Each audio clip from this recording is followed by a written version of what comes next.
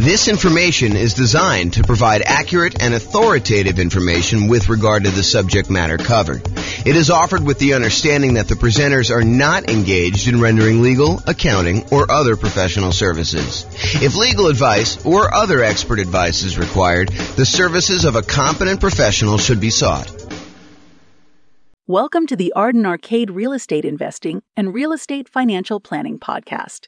Learn all about investing in real estate in Arden Arcade, California, with a combination of real estate financial planning and modeling, with numbers specific to Arden Arcade, plus syndicated, more generalized recordings of live and pre-recorded real estate investing classes, not all of them specific to Arden Arcade. Be sure to stay tuned after the podcast for a message from our sponsors. The following is part 5 of 6 parts of the class Overcoming Obstacles for Real Estate Investors. Be sure to check out other parts published as separate episodes. Now we're going to do finding what you're missing. So what's missing? So we already covered down payments, which sort of included reserves and closing costs as well. Now we're going to talk about finding deals, finding a dream team, finding partners, and finding tenants. All right, so finding deals. I mean, there's not a lot of stuff I can add to this, right? It's going to be a lot of master the obvious stuff. So finding deals inside the MLS, you could brute force all properties. So if you're really struggling to find a deal, look at every deal. Run the numbers on every deal. See if you can, make something work. Brute force analysis, do it. Take the time, go through all the stuff. Or if you're unwilling to do brute force, do better searches. Search for a wider range of fixer-upper terms. Look at things that might get you a lot of false positives, but might actually attract something for you.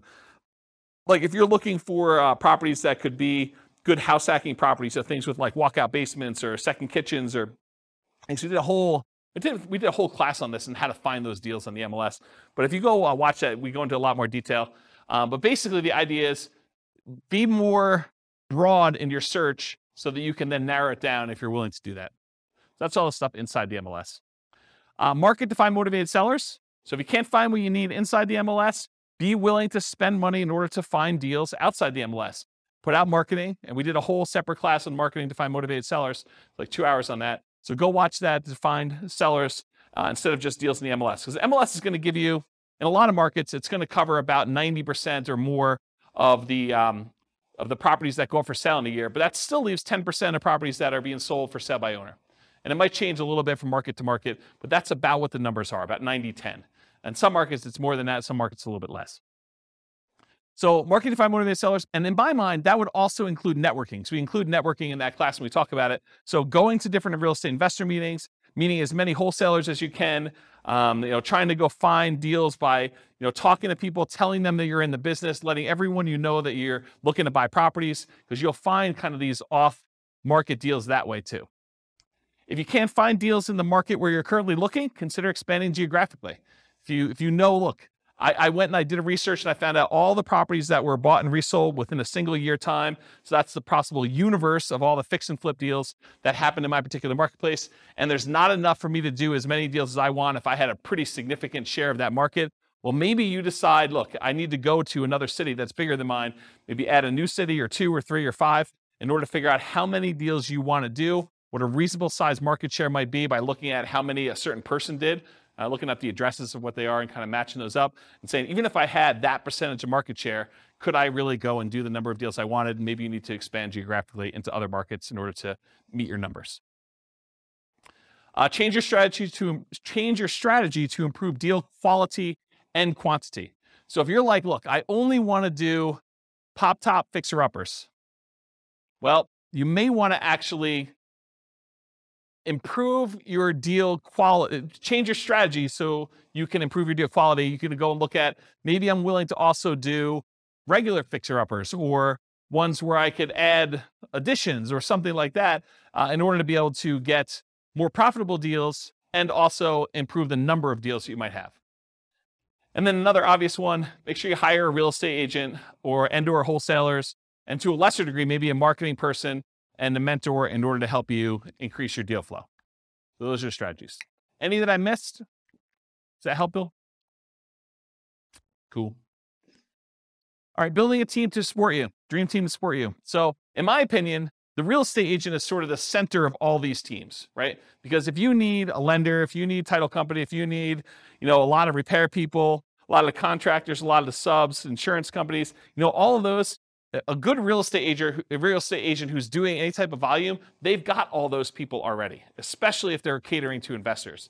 So in my opinion, you focus first on finding a good real estate agent, and then a lot of those other pieces will fall into place. You can decide whether or not you want to use the person that they've been using, or if you want to continue looking for someone to replace a weak team member that the real estate agent doesn't have a person for. And then you can go and do networking with other real estate investors. You can go talk to other people and try to find people that way. But I think that's the best strategy, is you go find the agent or agents and you really focus in on their team to start with. And then, of course, you optimize from there. Any questions on that? Is that helpful? Cool. Finding partners. So talk about your investments and listen for curiosity. You got to talk to a ridiculous number of people. Got to talk to a lot of people in order to find these. And then you can network with others, virtually and in person. And there's two schools of thought on this. I'm going to ask you guys a question. We're going to poll you. Do you think it's better to go to real estate investor club type meetings to look for real estate partners? Or do you think it's better to go to non-real estate investor club meetings in order to look for possible real estate investor partners?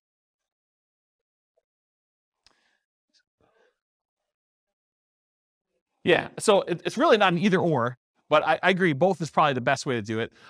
The real question is, what I was trying to get at is, do you think it's better to go to an investor meeting where there's a lot of competition, there's probably a lot of people looking for partners in that room, and they're probably pretty knowledgeable about what's involved, and maybe they're thinking, I'll just do some of this myself, and so maybe they have limited capacity to do other partnership deals because they're able to do some deals themselves? Or do you want to go tap a completely unmarketed to set of people that they're not really, they're interested in real estate, but they're not showing up for meetings. They haven't expressed an interest to learn how to do it. They're really sort of like, yeah, I'd be interested in partnering. I don't know what I'm doing, but I got money and I got loans.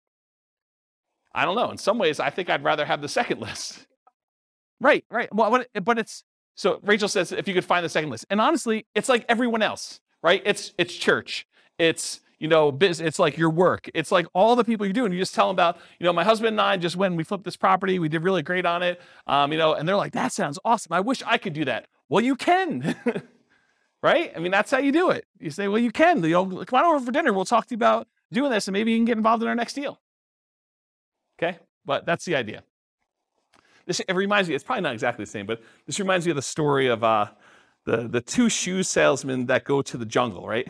And they go to the jungle and one of them phones back to the shoe company, yo, send me home, no one has shoes, there's no opportunity here. And then the other guy calls back and says, this is amazing, no one has shoes yet, right? So, I don't know, it's sort of like, which way do you want to do it? And then my final tip about finding partners is sort of a subtle kind of backdoor way.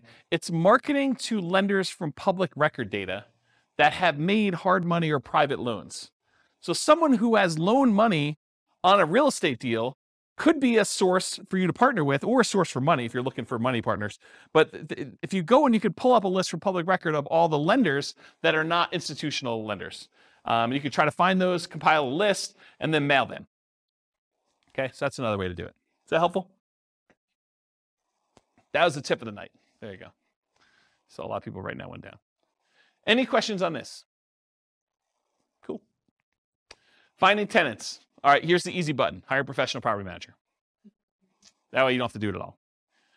If you're not going to do that, make sure you start 60 to 90 days in advance of the vacancy. That means that your lease must tell the tenant that's living there, you need to tell us 90 days in advance whether you're planning on renewing your lease, and then we're going to renew it at that point, or you're not going to renew your lease and you plan on moving out so that we can start marketing the property. Make sure that your lease allows you to start marketing the property. Make sure you check that you can do this in your marketplace, but make sure that you're allowed to market the property early and that you have the permission in the lease written out so that you can go show the property to prospective tenants while the other tenant is still living there.